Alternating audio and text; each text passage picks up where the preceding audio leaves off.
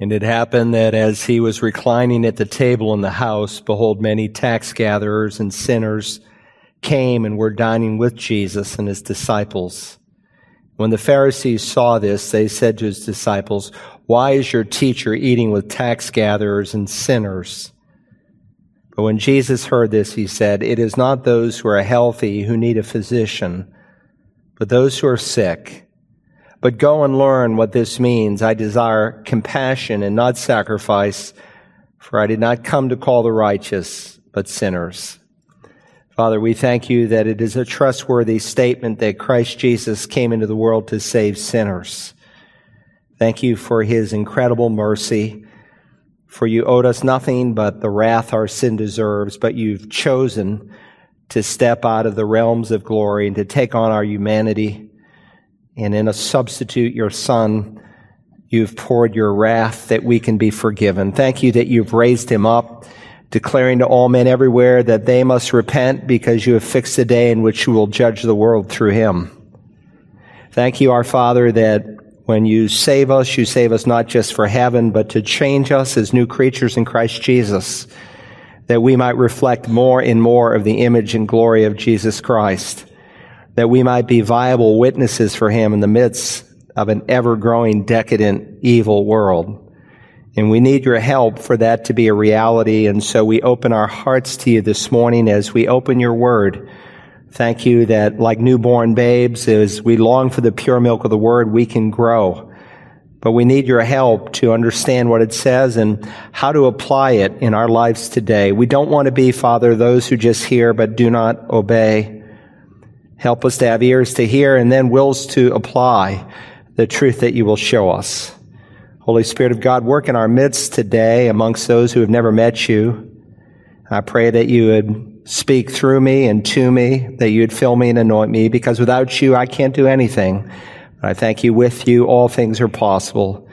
May our Savior, the Lord Jesus, be glorified. We ask it in his holy name. Amen. Would you take God's word this morning, please, and turn to the book of Revelation, chapter 9.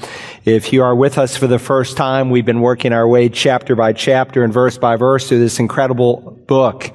And the Bible is very clear that the next great event on God's prophetic schedule is the rapture of the church. And then after the church has been removed, a 7-year period known as the time of Jacob's trouble, known as the Great Tribulation period, will begin. And the world will see some things that are so horrible, so frightening, so terrible, so take your breath away kind of events that you wouldn't believe it unless you read it in God's Word. Jesus, in describing this coming 7-year period, said, "For then there will be a great tribulation, such as has not occurred since the beginning of the world until now, nor ever will." Now, Jesus is the truth. He's truth incarnate, and he never, ever exaggerates. It's an incredible prophecy that he makes. When you consider all the holocausts, all the famines, all the wars, all the diseases, all the earthquakes, all the tsunamis, all the hurricanes, all the volcanoes, all of the atrocities that have happened since the creation of Adam and Eve, and if you add them all together, Jesus said this coming time frame doesn't even compare to what man has already seen. And so that's what we're studying in these important chapters. We left off last time in verse 12, so we want to begin reading in verse 13 of Revelation chapter 9. Follow with me. Then the sixth angel sounded, and I heard a voice from the four horns of the golden altar which is before God, one saying to the sixth angel who had the trumpet, "Release the four angels who are not bound at the great river Euphrates." And the four angels who had been prepared for the hour and day and month and year were released so that they would kill a third of mankind. The number of the armies of the horsemen was 200 million. I heard the number of them. And this is how I saw in the vision the horses and those who sat on them. The riders had breastplates the color of fire and of hyacinth and of brimstone. And the heads of the horses are like the heads of lions, and out of their mouths proceed fire and smoke and brimstone. A third of mankind was killed by these three plagues, by the fire and the smoke and the brimstone which proceeded out of their mouths. For the power of the horses is in their mouths and in their tails. For their tails are like serpents and have heads, and with them they do harm. The rest of mankind who were not killed by these plagues did not repent of the works of their hands, so as not to worship demons and the idols of gold and of silver and of brass and of stone and of wood, which can neither see nor hear nor walk. And they did not repent of their murders, nor of their sorcery, nor of their immorality, nor of their thefts. Now let me walk you into the broad context and then the immediate context. If you are new to the book of Revelation, its theme is Jesus is coming again. The theme of the Revelation is given in the opening chapter, the 7th verse, that he is coming on the clouds in glory. And the outline is given by God himself. He gave us the outline to the book of Revelation so that we can understand it. And so as this chart illustrates, John is told, commanded, write the things which you have seen. That's chapter 1. He writes of the glorified vision that he sees of Christ in heaven. The things which are, that's present. He writes of 7 churches that are functioning in the first century in 95 AD when he pens this book. And the things which will take place after these things, that's the future. That's chapters 4 all the way through the end of the book. So starting in chapter 4 through chapter 22, he's writing about the things after these things. The last 2 words, metatata, 3 words in our English Bible, after these things. When you come to chapter 4 and verse 1, so that you cannot miss it, the verse begins and ends with those same 2 Greek words, the same 3 English words. It signals you are coming into a new section of the Revelation. Look at 4:1. After these things I looked, behold, a door open in heaven, and the first voice which I had heard like the sound of a trumpet speaking with me, come up here, and I will show you what must take place after these things. This is emblematic, as we've studied, of the rapture of the church, when God catches up his people. And we see 24 elders there at the throne of God. We saw the number 24 is a representative number of a large group, and we compared Scripture with Scripture where that was illustrated. And of course, the vision of the throne room of God is found in 2 other places, in Daniel's, the prophet's work, also in the prophet Isaiah. But what is unique about this throne room revelation, though it's virtually identical to those other 2 chapters, it's unique in that only the 24 elders are present here. Why? Because the church has been caught up into heaven and they are worshiping there at the throne of God. And so what will unfold in chapters 6 through 19 is this unprecedented time known as the Great Tribulation. Now it's important that you keep these 2 events, the rapture and the second coming, distinct, because God makes them distinct in his word. First comes the rapture, then comes the second coming. First, Jesus comes for his saints. That's when he catches us up. The word rapto in Latin, we get our English word rapture. It's harpazo. They shall be caught up. I don't care what you call it, the rapture, the catching up. Some people say, well, the rapture is not a biblical doctrine because it's not found in the Bible. Yes, it is. It's found in the Latin Bible.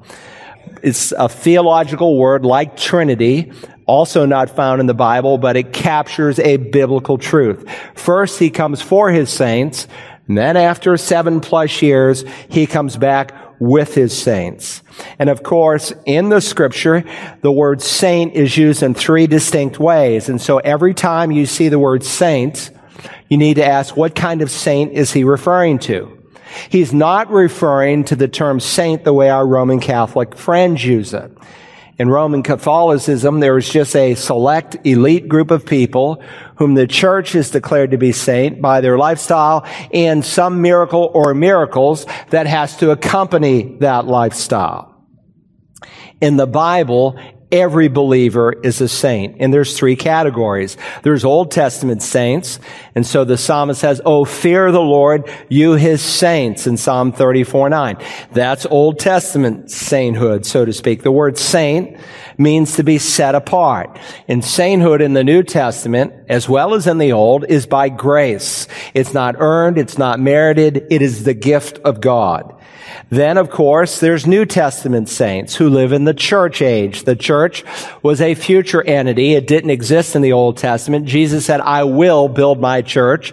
And it started on the day of Pentecost. So Saul of Tarsus in Acts 9, he's persecuting the saints, or you could say the church, the believers in Jerusalem. In the same chapter, the Apostle Peter visits with the saints who lived in Lydda. It's used of all believers, and even in the most compromised, immoral church in the New Testament, the Corinthians, they are called in the opening verses of his first letter, saints by calling.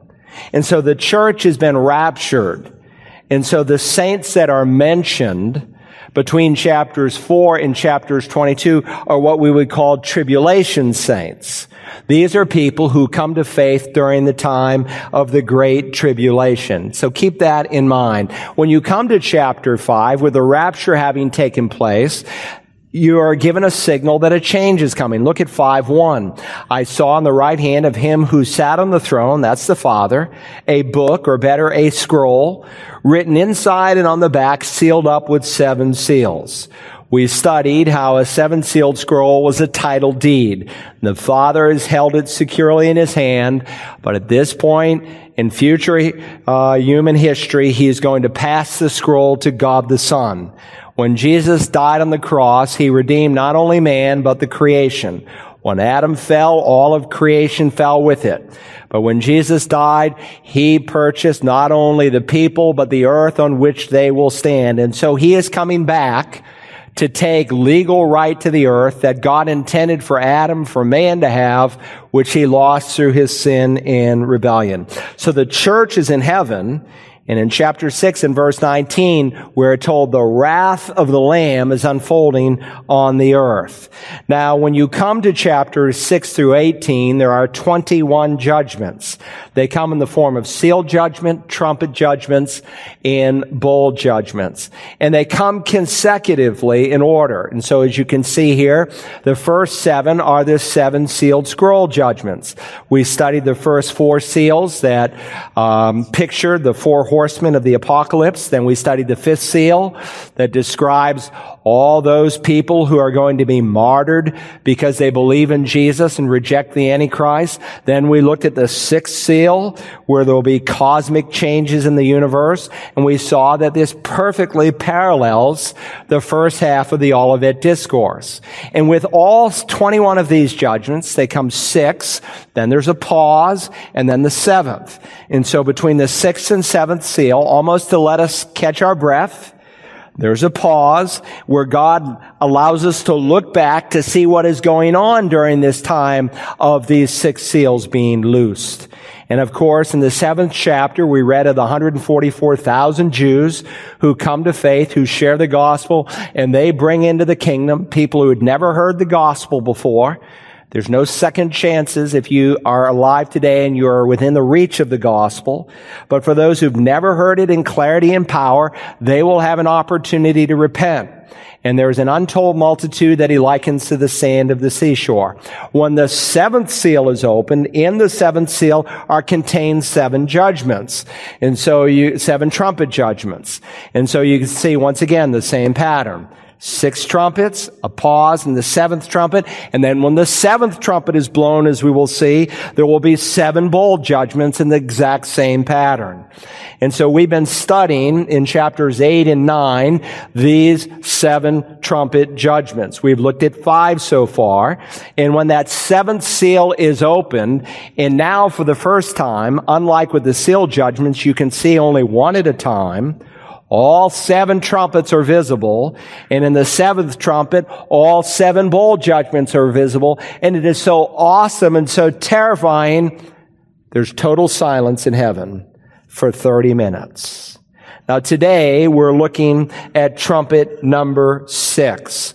And so here we are in the second half of chapter 9. If you're using your outline, I want you to understand what this time on earth will be like when God asks his angel to blow the 6th trumpet. 3 truths about this time are exposed for us. First, this is a time of demonic activity. It's a time of unparalleled demonic activity. We read now in verse 13, "Then the 6th angel sounded."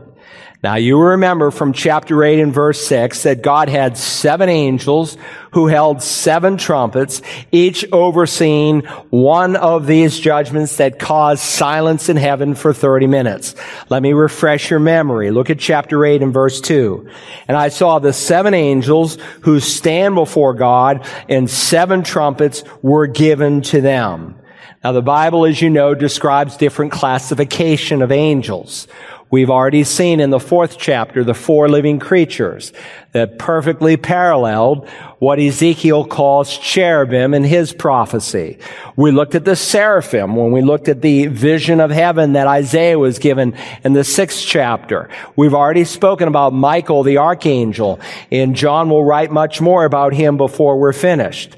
But it appears that these 7 angels, notice it's articular, it's not just 7 angels, but these 7 angels, and the article is used very sparingly in Greek by the Spirit of God to underscore a very important truth. These are 7 high-ranking angels, and we're told that they stand before God.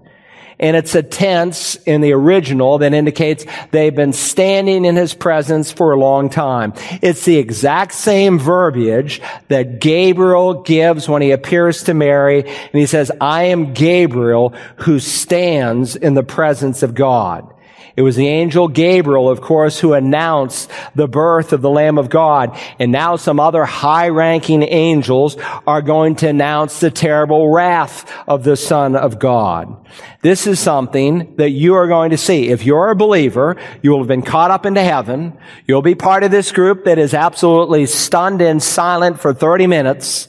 And you will be watching what we are reading today. Our mouths will be silent as we watch. Perhaps Gabriel, perhaps Michael, perhaps 5 others. Some think there are 7 archangels.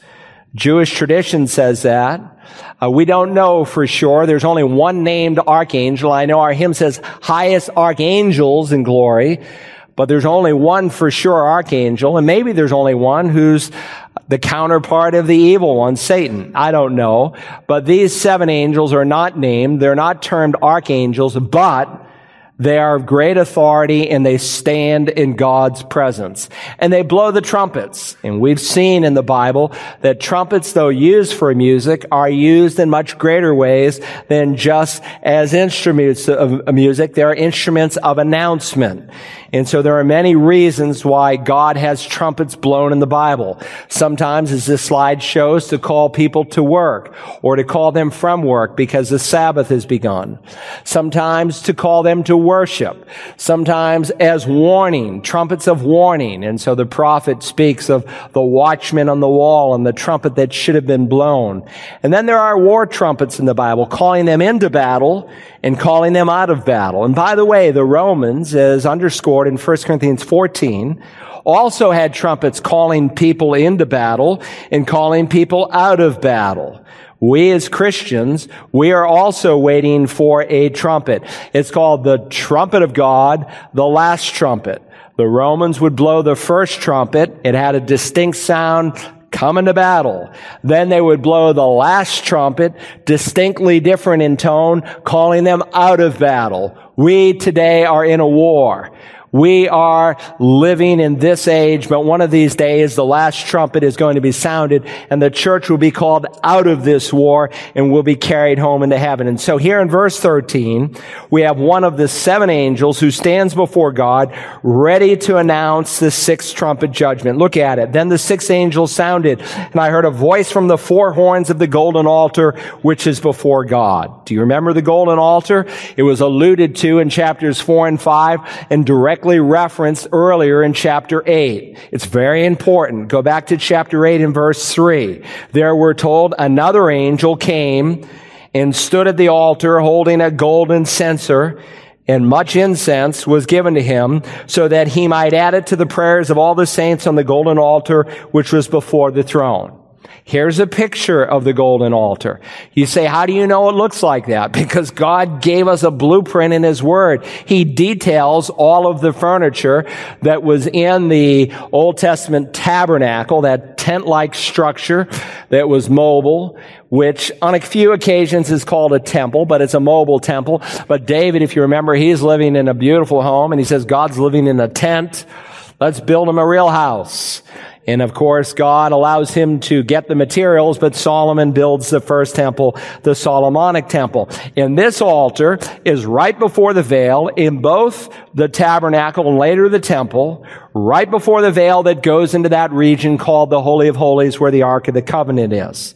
And it was at the golden altar that they would burn incense, and the incense was symbolic of the prayers of God's people, of the priests ascending to God. We saw that imagery in chapter 5, verse 8. Let me read it to you. The 24 elders fell down before the Lamb, each one holding a harp in golden bowls full of incense, which are the prayers of the saints. Specifically, the golden bowls used at the golden altar were the prayers of the saints. And so incense is often symbolic of prayer in the Word of God. King David wrote in Psalm 141, "May my prayer be counted as incense before you." Now, we've already seen, again, the golden altar and the brazen altar referenced in the Scripture. And we've seen those pictured up there in heaven. You say, what do you mean up in heaven? Well, I know Charlton Heston, when he came down with the 10 Commandments under his arms, he had 2 tablets, but he should have also had a set of blueprints. Because when Moses came down the mountain, he not only had the Decalogue, the Big 10, but he had the direct, exact specifications for the tabernacle, which was later reproduced in the temple. The writer to the Hebrews, quoting Exodus 25, said, "Moses was warned by God when he was about to erect the tabernacle. For see," he says, "that you make all things according to the pattern which was shown you on the mountain." The word pattern, or is the Greek word tupos, we get our word type. And so sometimes you will hear a pastor speak of a type. It's an important term. A type is an Old Testament picture or illustration of a New Testament reality. Abraham with Isaac on top of Mount Moriah, the same mountain Jesus died on, was a type of what Jesus was going to do when God gave His uniquely begotten Son. Now, if you remember the book of Hebrews, you had Jewish Christians who were trying to escape persecution. And so in order to escape persecution from their Jewish brethren, they went back to temple worship. And the writer of the Hebrews underscores, you're worshiping in a shadow. The reality is Christ. You're worshiping under a blueprint when you should be worshiping the one who's your high priest, who is in the building itself. There was a movie years ago. I never saw it, but I heard it was pretty good, but about some lost ark, the lost Ark of the Covenant. And, they're looking for the ark. Well, I can tell you where the ark is. It's in heaven. Now, maybe it's under the Temple Mount, too. Some Jewish rabbis said they saw it there in the 1940s. I don't know, but there's a temple in heaven, and you're going to see it someday. And the one that was created on earth was just a shadow of the heavenly temple. And it's an important structure. We were in Israel on one trip, and we saw a tabernacle, built to the letter of the specifications in the Word of God. And I want to tell you, every piece of thread and color and piece of furniture pictured the work of Jesus Christ and what He would do. And so when we come to the 11th chapter, the 19th verse, we will read, "Then the temple of God was opened in heaven, and the ark of His covenant was seen in His temple." So it's not by accident that verse 13 here in heaven is mentioning the golden altar. Look at 13 again of chapter 9. "Then the 6th angel sounded, and I heard a voice from the 4 horns of the golden altar, which is before God." Now remember, a voice from the four horns, because this voice is going to give an answer to the prayer that God's people who have been martyred during the tribulation, who are in heaven, we heard them crying out with a loud voice, "How long, O Lord, holy and true, will you refrain from judging and avenging our blood on those who are on the earth?"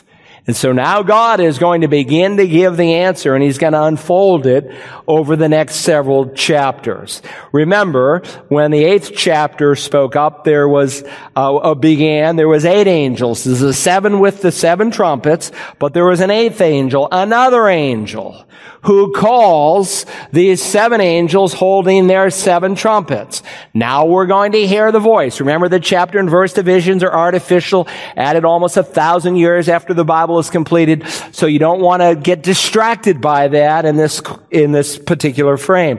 So at the end of 13, I heard a voice from the 4 horns of the golden altar which is before God. One saying, this is angel number 8 from the beginning of chapter 8, one saying to the 6th angel who had the trumpet, "Release the 4 angels who are bound at the great river Euphrates." God is sovereign. God is over all of His creation. And right now there are 4 angels who are waiting at the great river Euphrates, who are bound until God unleashes them. And the 6 angels will say, "Release the 4 angels who are bound at the great river Euphrates." And I want to tell you, when that happens, I know it's a cliche where all hell breaks loose. All hell will literally break loose.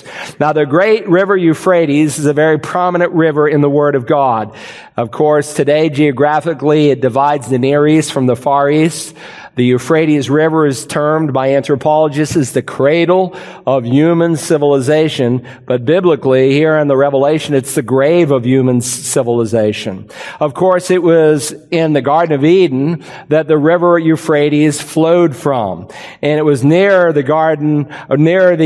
Euphrates River there in the garden that Satan tempted and beguiled Adam and Eve, and it was there where the first murder took place. So we're first introduced to the Euphrates when Adam fell, and then when Abel is martyred by his brother Cain for preaching the gospel. And it was alongside, of course, the Euphrates River that Nimrod, who we studied in our series in Genesis, who is a type of the Antichrist, the very first human to seek through the Tower of Babel to build a world empire, picturing the coming Antichrist. And of course, it was at the great river Euphrates where for 70 years, when the people are carried off to Babylon, where there they find themselves. And we will learn before we're done with the Revelation that the Antichrist will also have one of his headquarters at the great river Euphrates. But right now, in this particular scene, there are 4 powerful demons stationed and ready. And the 4 angels, verse 15, who had been prepared for the hour and day and month and year, were released so that they would kill 1/3 of mankind. Now, a quick reading might cause you to think that these are God's holy angels, because the text twice over in verses 18 and 20 remind us that they carry 3 plagues. But contextually and theologically, these are not holy angels. We will see these are fallen angels. Holy angels are never, ever, ever bound in Scripture. Only fallen angels are bound. Now, I mentioned, if you were here last time, that there's a number of different categories of fallen angels. And we'll study this more when we come to the 12th chapter. There are some angels who are eternally bound in a place. Our Bible says hell. The Greek says Tartarus. It's a particular compartment of judgment. They are in eternal bonds, we are told in 2 Peter 2 and Jude verse 6. They committed a heinous sin. They left their natural domain and they cohabitated with women. And so God locked them up forever. They have no freedom whatsoever. Then in addition, as this chart shows, there are some angels that are temporarily bound in a place called the abyss. Remember when Jesus, there in Cursey, it's recorded in Matthew 8, Luke 8, I think Mark 5. He meets the 2 madmen of Gadara, and they are demon-possessed. And the head demon calls himself Legion because there's so many. And Jesus casts out 2,000 of those demons into the swine, and they run directly down into the Sea of Galilee. We're going to that place, Lord willing, in just a few months. But those demons beg Jesus not to be sent into the abyss, because demons that are in the abyss, they are very evil demons, and they are locked up. Now, we saw in the 8th chapter, or the early part of the 9th chapter, that the abyss is going to be opened, and they're going to be released, and they're going to wage war. And so some demons are temporarily bound, and all evil is going to be unloosed when the pollen opens up the abyss during the time of the tribulation. Then there are some unrestricted fallen angels. We wage war, Paul said, not against flesh and blood, but against powers and principalities, evil forces that are at work.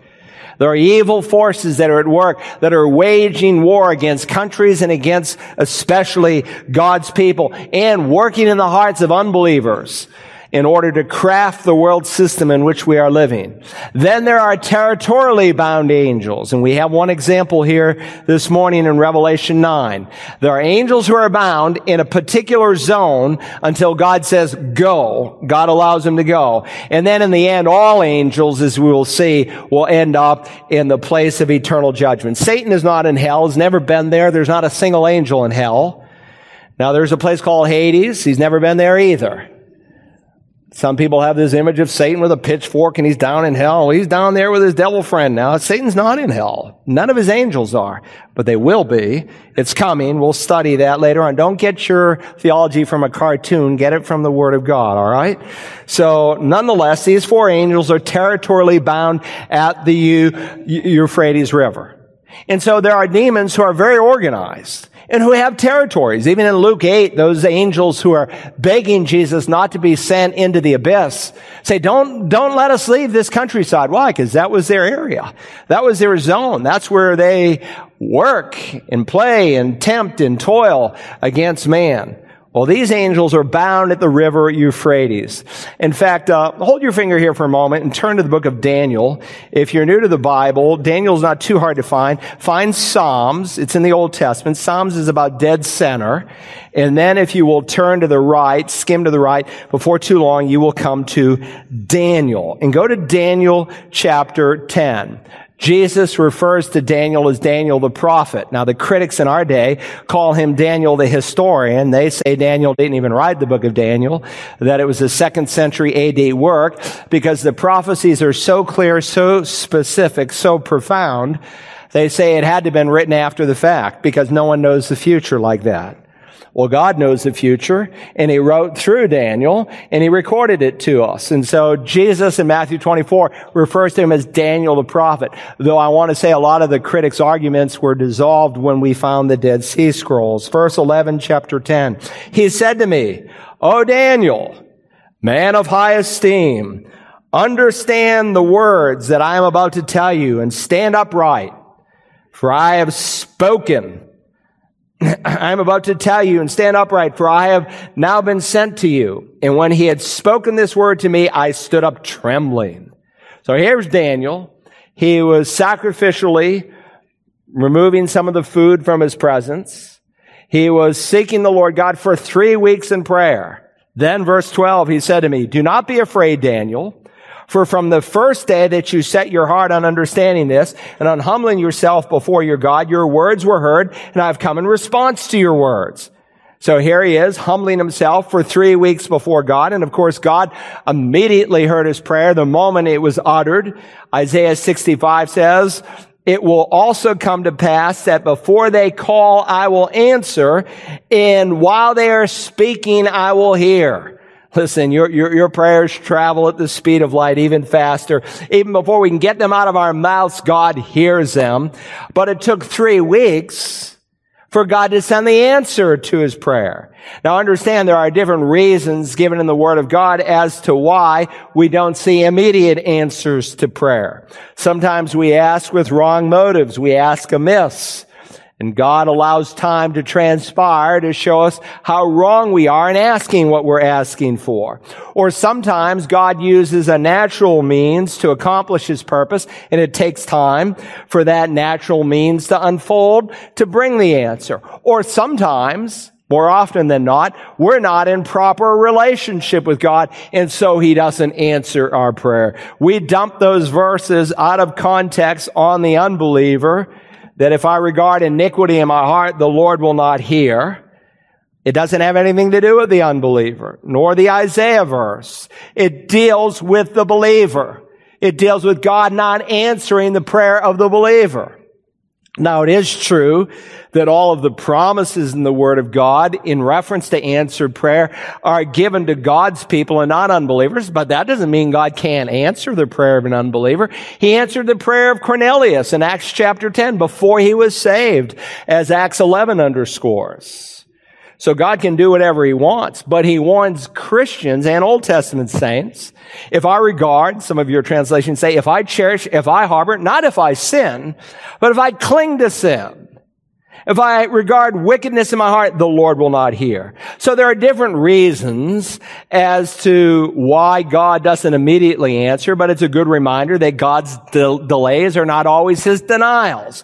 But don't miss the reason given here in chapter 10. It's uniquely different. Now follow closely. It's a fascinating text, and I don't know really of any other text in all the Bible that is quite like it. As soon as Daniel's prayer is uttered, God dispatches an angel. The word angelos, malak in Hebrew, means a messenger. Because of the nature of the answer God needs to give, He's going to send one of His personal representatives to give a clear, specific, detailed answer to His prophet. But on the way there, he gets into a war. Look at verse 13. But the prince of the kingdom of Persia was withstanding me for 21 days. Then behold, Michael, you know him, the archangel, one of the chief princes, came to help me, for I had been left there with the kings of Persia. Now clearly the context is not dealing with human princes, but with angelic princes. Daniel had asked God for help, and God decided to answer directly by sending an angel. And on the way, the angel, he says, is intercepted by a fallen angel. And there's a war that goes on for 21 days. Now, verse 13 of this chapter teaches me that there was this conflict, which pictures for you what we read about in Ephesians 6. There are angels at work in the invisible realm. There are holy angels here today. Our congregation is a lot bigger than you realize. Angels, when the church gather for worship, they come and observe us. And there are fallen angels that are waging war against us. But it's clear from the fact that no human could withstand someone like Michael, not for 21 seconds or 21 hours, much less 21 days. This is a battle that's going on in the angelic realm. You say, Pastor Carl, what do fallen angels do? They help run Satan's world. And this right now is, in one sense, Satan's world. When Satan tempts the Lord Jesus, you can read of it in Matthew 4, Luke 4, he said to him, all these things will I give to you if you fall down and worship me. And Christ never disputed that claim. He didn't say, well, the kingdoms of this world are not yours to give. They are. Adam lost it, and so we studied in the 5th chapter. Jesus was given the title deed. He's coming back to reclaim it. And a day will come when the kingdoms of this world become the kingdoms of our Lord and of His Christ. And of course, we learned in chapter 5 that when the Father hands him that scroll, that is what is going to initiate him capturing back what Adam lost. And so the Apostle John, like Jesus on 3 different occasions in John's gospel, he called Satan the prince of this world. John writes in his first letter, we know that we are of God, and the whole world lies in the power of the evil one. Equally, Paul said in 2 Corinthians 4, in whose case the God, small g, the God of this world has blinded the eyes of the unbelieving. Right now, this world belongs to Satan, and he runs it through his demons. And they're organized. So we reference here the prince of Persia, and if you drop down to verse 20, there's another fallen prince, the prince of Greece. And I'm sure there's a prince here for the United States, maybe dozens, that are at work, that are working in leaders and tempting them and luring them Just as demons work, a demon doesn't have to directly attack you. He can attack some Hollywood producer to create some dirty, filthy movie that millions will watch. And so they work in so many creative ways. Look at verse 20. Then he said, do you understand why I came to you? I shall now return to fight against the prince of Persia. So I'm coming forth, and behold, the prince of Greece is about to come. This angel who brings Daniel the answer said he'll be returning to fight the prince of Persia. What I'm wanting you to see is that holy angels and unholy angels are ranked and organized. Now go back to Revelation 9. That's an important theological framework that we need as we study this chapter. One of God's holy angels says, release the 4 angels who are bound at the great river Euphrates. And so first we notice that the demons for this future time frame in human history come from a distinct place. But notice also the demons come for a distinct purpose. They not only come from a distinct place, bound at the river Euphrates, they come for a distinct purpose. Look now, if you will, at verse 15. And the 4 angels who had been prepared for the hour and day and month and year were released so that they would kill 1/3 of mankind. Now again, most of Satan's angels are free to wage war in the heavenly places. Yet these 4 fallen angels have been bound, probably for some extra evil that they have done, just like there are angels who are bound in the abyss. All angels are not equally evil, just like all humans are not equally evil in their expression. We're all fallen and lost and depraved in our nature, but that depravity can come out in an Adolf Hitler or in a little self-righteous school teacher who's never murdered anyone. Sin is sin is sin, but it can express itself in different ways, just as it does in the angelic realm. And so these 4 fallen angels are here near the river Euphrates. Here's a map of it. As this slide shows, the Euphrates River flows out of the mountains of Armenia down through present-day Iraq and Iran and into the Persian Gulf. Some of you Marines were engaged in the first Gulf War of 1991, that 100-hour ground campaign where the U.S. Armed Forces pinned the Republican Guard of Iraq there at the Euphrates River. Well, once again, this ancient and historic river will be the place where these 4 fallen angels will come. And God has a plan. He has a purpose at a specific, notice, hour, day, month, and year when these angels will be released. And it reminds me that God is in control. Satan may be the god of this world, but he cannot do anything apart from God's sovereign purposes. There's not a blade of grass that blows in the wind or a speck of dust that can fall apart from the sovereign hand of God Almighty. Now, if you remember in Revelation 6 and verse 8, we discovered that the rider on the ashen horse wiped out 1/4 of the world's population. Now we're going to read here this morning that when the 6th trumpet is blown, notice, 1/3 of mankind perishes. Now kids, you remember your fractions, right? What's 1/4 plus 1/3? You've got to find the lowest common denominator, 12. Well, it's 7/12. Over half the earth is going to be wiped out. No wonder Jesus said, unless those days had been cut short, no life would have been saved, but for the sake of the elect, those days will be cut short. So this is a time of demonic activity. Secondly, this is a time of destructive activity. These 4 filthy, foul demons are intent on killing 1/3 of all of humanity. Now that's pretty incredible. And so there are a couple of things that I want you to see. First, the number of this army. The number in this army that these 4 filthy, I call them by nickname the filthy 4, the army that they are going to unleash. Now, if you thought the locusts with human heads and long hair and sharp teeth were strange enough, you better tighten your pew belt because it gets a whole lot more hairy. And we're going to see here an army of 200 million. Look at verse 16. The number of the armies of the horsemen was 200 million. I heard the number of them. Now please understand, John is carried up into heaven in 95 AD. He is able to see the future before it happens. And in 95 AD, there were not 200 million people alive on planet Earth. Now, we don't think sometimes about the population realm that we live in, but let me refresh your mind. In 1804, as this chart reminds you, we reached the first billion people in human history. From the creation of Adam and Eve till 1804, it took that long for us to reach 1 billion people. In 1927, the population turned to 2 billion. Then the next billion came in 1959, where we hit 3 billion. And after that, the rate is accelerated. 74, 4 billion. 87, 5 billion. 99, 6 billion. 2011, 7 billion. And in 4 years, they project approximately 8 billion people on the earth. Now understand, there are as many people alive today on planet Earth as has lived in all of human history.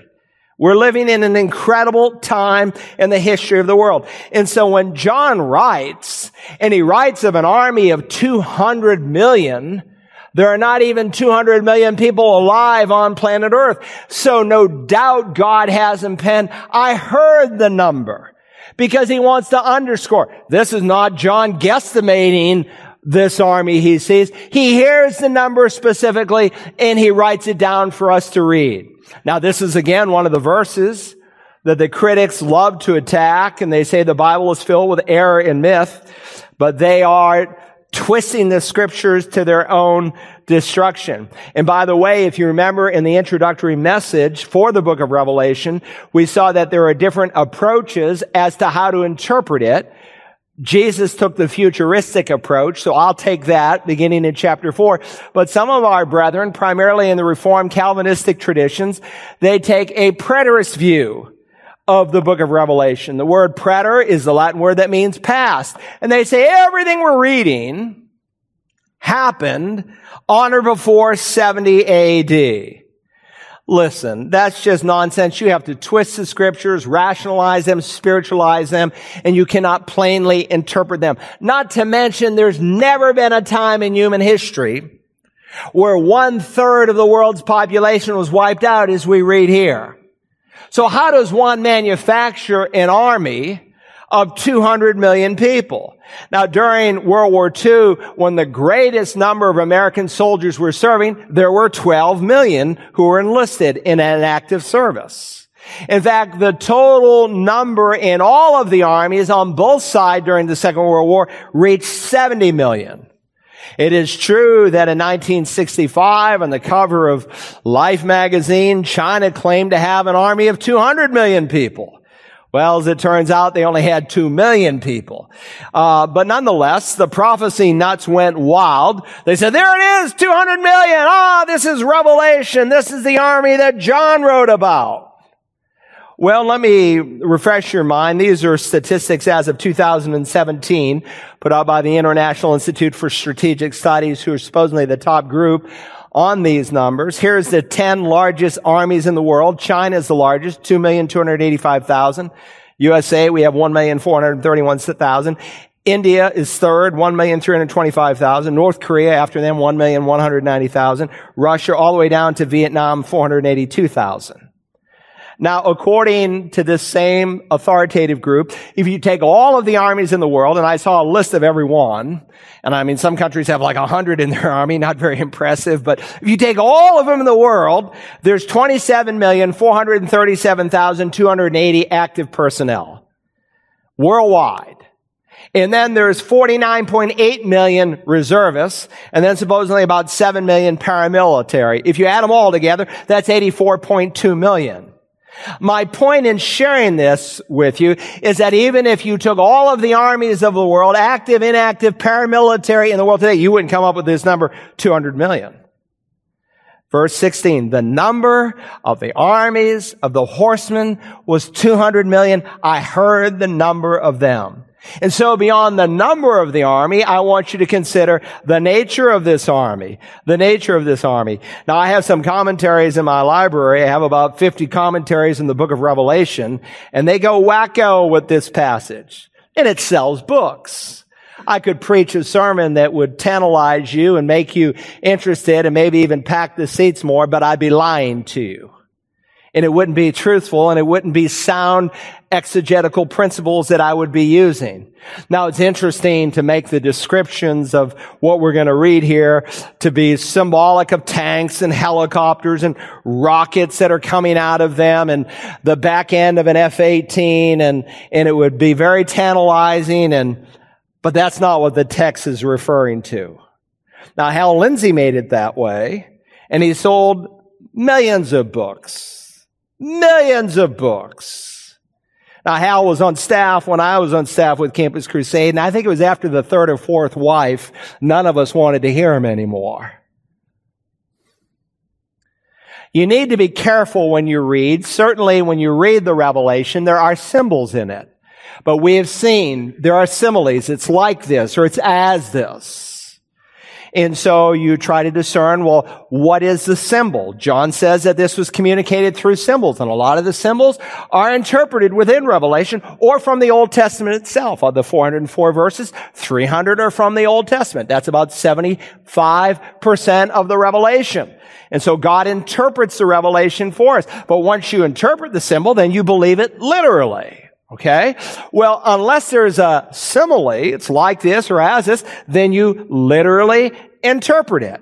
And these are a description of fallen, wicked, evil angels. Now, this parallels what we saw in the first half of the chapter. Even Hal Lindsey and a lot of the wacko commentaries don't think the first half of the chapter is some tank or rocket or anything like that, because they can't do that with it, because there is an angel, Apollyon, who opens up the abyss and releases his army of locusts-like demons who come across the earth. And so we're just following the same pattern. Look at verse 17. And this is how I saw in the vision the horses and those who sat on them. The riders had breastplates, the color of fire and of hyacinth and of brimstone. And the heads of the horses are like the heads of lions. And out of their mouths proceed fire and smoke and brimstone. This is not some science fiction movie. Once again, these are not missile spitting helicopters and missiles with flames coming out. There's no reason to interpret this except at face value. We've already seen in the 4th chapter of the Revelation, as well as in the book of Ezekiel, that, for instance, an angel can have a face like a lion. I mean, some of those angels, they're really kind of bizarre looking. I'm looking forward to seeing them someday. I mean, and what was true of all of God's holy angels, a third of them fell and rebelled. So we're in the lead. We got 2/3 good angels against 1/3 of the fallen angels. But some of them are bizarre looking, and now they've taken on 2 fallen characteristics. John writes here of the color of fire. It's the word Turos. We saw it translated as red, the red dragon and the red horseman and the blood and the war that they bring. And then he mentions here the color hyacinth, which is a brilliant blue. And he mentions brimstone, which is a lemon yellow. 3 primary colors represented here in the text. I mean, is this some tank? Oh, Joe, I love your red, yellow, and blue tank. Just makes me feel good inside. I don't think so. And the heads of the horses are like the heads of lions. And out of their mouths proceed fire and smoke and brimstone. So we have a simile here. They're like the heads of lions. And then we have reality. And out of their mouth come fire and smoke and brimstone. Listen, God said it. I believe it. That settles it for me. The problem with so many people in understanding the Revelation is they just don't take it at face value. They fail to believe what God plainly said. And if you will simply believe what he wrote, it becomes very clear. 3 judgments mentioned here: fire and smoke and brimstone. And twice over in verse 18 and verse 20, you ought to circle it, they're called 3 plagues. Now, you show me a plague that God used some human instrument in which to enact, and then I can show you a tank in this passage. But all the plagues in the Word of God come under the sovereign hand of God Almighty. These are real plagues. There are no metaphors. He speaks of fire that's literal, smoke that's literal, brimstone that is literal, just as these 3 were literal in Sodom. Someone asked me just this week, and they said, well, Jesus never spoke on homosexuality. I said, yes, he did. Number one, in defining marriage between a man and a woman, and also in describing his second coming, when he likens it to the days of Noah, days of moral impropriety, and the days of Lot, days of moral perversion. And he described the judgment that came on those two cities with the fire and brimstone and smoke. Listen, just as the judgment that came on those two cities was a real, literal judgment, as Jesus explained it, this is a real, literal judgment that won't come on just two cities, but it's going to come across the planet. Look at verse 18. A third of mankind was killed by these three plagues, by the fire and the smoke and the brimstone, which proceeded out of their mouths. That's pretty heavy. If it happened today, there are 7.6 billion people on the earth. Remember the fourth seal, the fourth rider took out 1/3 of the earth. This particular, or 1/4 of the earth, and this trumpet brings out 1/3 of the earth. That's 7/12 of the population. If it happened today, there would be 4.4 billion dead people across the planet. Whoa.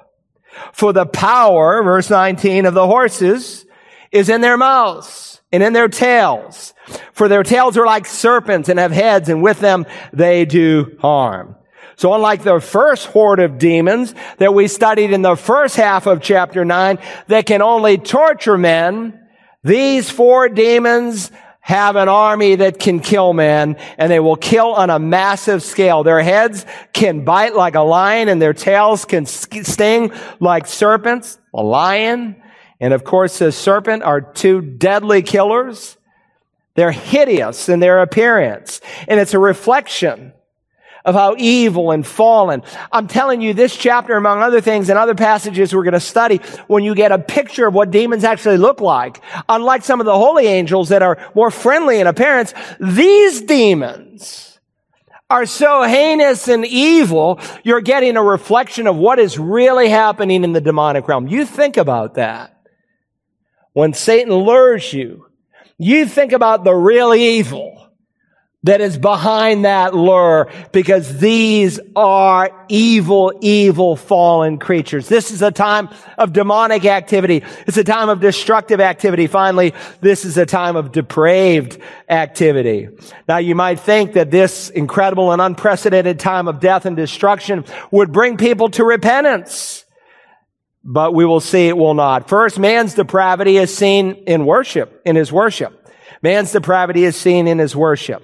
Now, in spite of these 6 trumpets that God has allowed, we're told that the rest of mankind would still not repent of their rebellious lifestyle.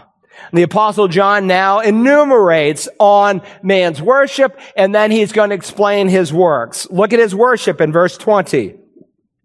The rest of mankind, who were not killed by these plagues, did not repent of the works of their hands, so as not to worship demons and the idols of gold and of silver and of brass and of stone and of wood, which can neither see nor hear nor walk.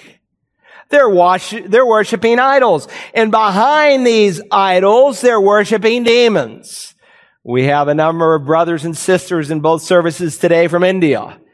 You go to India, and just about every 10 yards, there's some idol, it seems.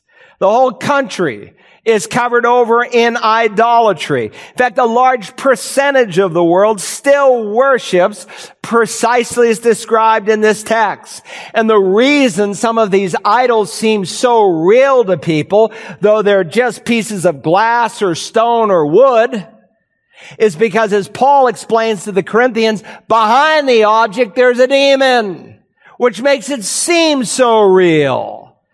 And so sometimes it starts small. Someone goes to a medium or a fortune teller. Let's go see that medium. It'll be fun.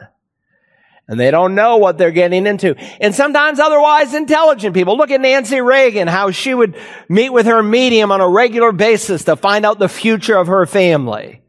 And then you have families who keep good luck charms, crystals and amulets and figurines. But listen, that's a dangerous practice to do that. And God reminds us, of course, that these objects can neither see nor hear nor walk. He is contrasting their worship of the creation with the one whom they should be worshiping, the Creator God. And in spite of all these judgments that God wants to use to bring about repentance, they still don't repent. So their depravity is seen in their worship, but also in their works. In their works, verse 21 now. And they did not repent of their murders, nor of their sorceries, nor of their immorality, nor of their thefts. Look, when the restraining influence of the Holy Spirit is removed, when the church is raptured, sin is going to spread in an unprecedented way. One of the reasons it's spreading so much today is because the church is getting weaker and weaker, and we are seeing what Jesus said would happen at the end of time. He will come back for a lukewarm church, and we're losing our salt and our light, and that gives evil a chance to spread. And the average Christian in America no longer shares the gospel. The average Christian in America no longer tries to reach their lost friend or neighbor. And when that happens, when the light is lowered and the salt loses its saltiness, evil spreads. But when the church is removed, evil is going to spread like we've never, ever seen it. They did not repent of their murders. Look, we have murder across our planet. 60 plus million Americans are missing. 465 million worldwide through the infanticide of abortion. It's not an unforgivable sin, but it is still nonetheless murder. It's not a woman's right to take an innocent human little baby. But look, at this time in human history, the law of the jungle is going to kick in. Why? Because so much of the planet is going to be terrorized, and the waters and the trees and the vegetation. And it's fight your neighbor to get food from them, even if it means murder. They didn't repent of their sorceries. Pharmakia, we get our English word pharmacy from it. The world will be on drugs. When people enter into the realm of drugs, they are entering into the realm of sorcery. And these politicians need their heads examined. Ask any police officer, and they will tell you that legalized marijuana is the doorway drug into harder drugs. And when we have men like Tom Davis, and I will do everything in my power to get you unelected, because every time he stands up on the floor of the Senate in South Carolina, he will talk about legalizing pot in this state. I'm telling you, you want Colorado and what they're experiencing? A lot of the politicians now have deep, deep regrets over what is happening in that state. You don't want this. Look at this so-called medical marijuana is an evil beyond evil. Not to mention you have Christians who say, well, I don't smoke a joint, but I like a beer before I go to bed, or a glass of wine with my pizza. What, Jesus won't satisfy you? You got to have a buzz in order to be happy on the inside. Third, they wouldn't repent of their immorality, porneia. We get our word pornography from it. It's used in the Bible to refer to either premarital sex or any kind of sexual immorality outside of marriage. Imagine, even in the face of 1/3 of the planet being wiped out, you would think, oh my, we need to get right with God. They would not repent of what they've done, and that doesn't totally shock us. 9/11 came, and for 3 weeks, the churches were packed. And then we forgot about it. We don't need God anymore.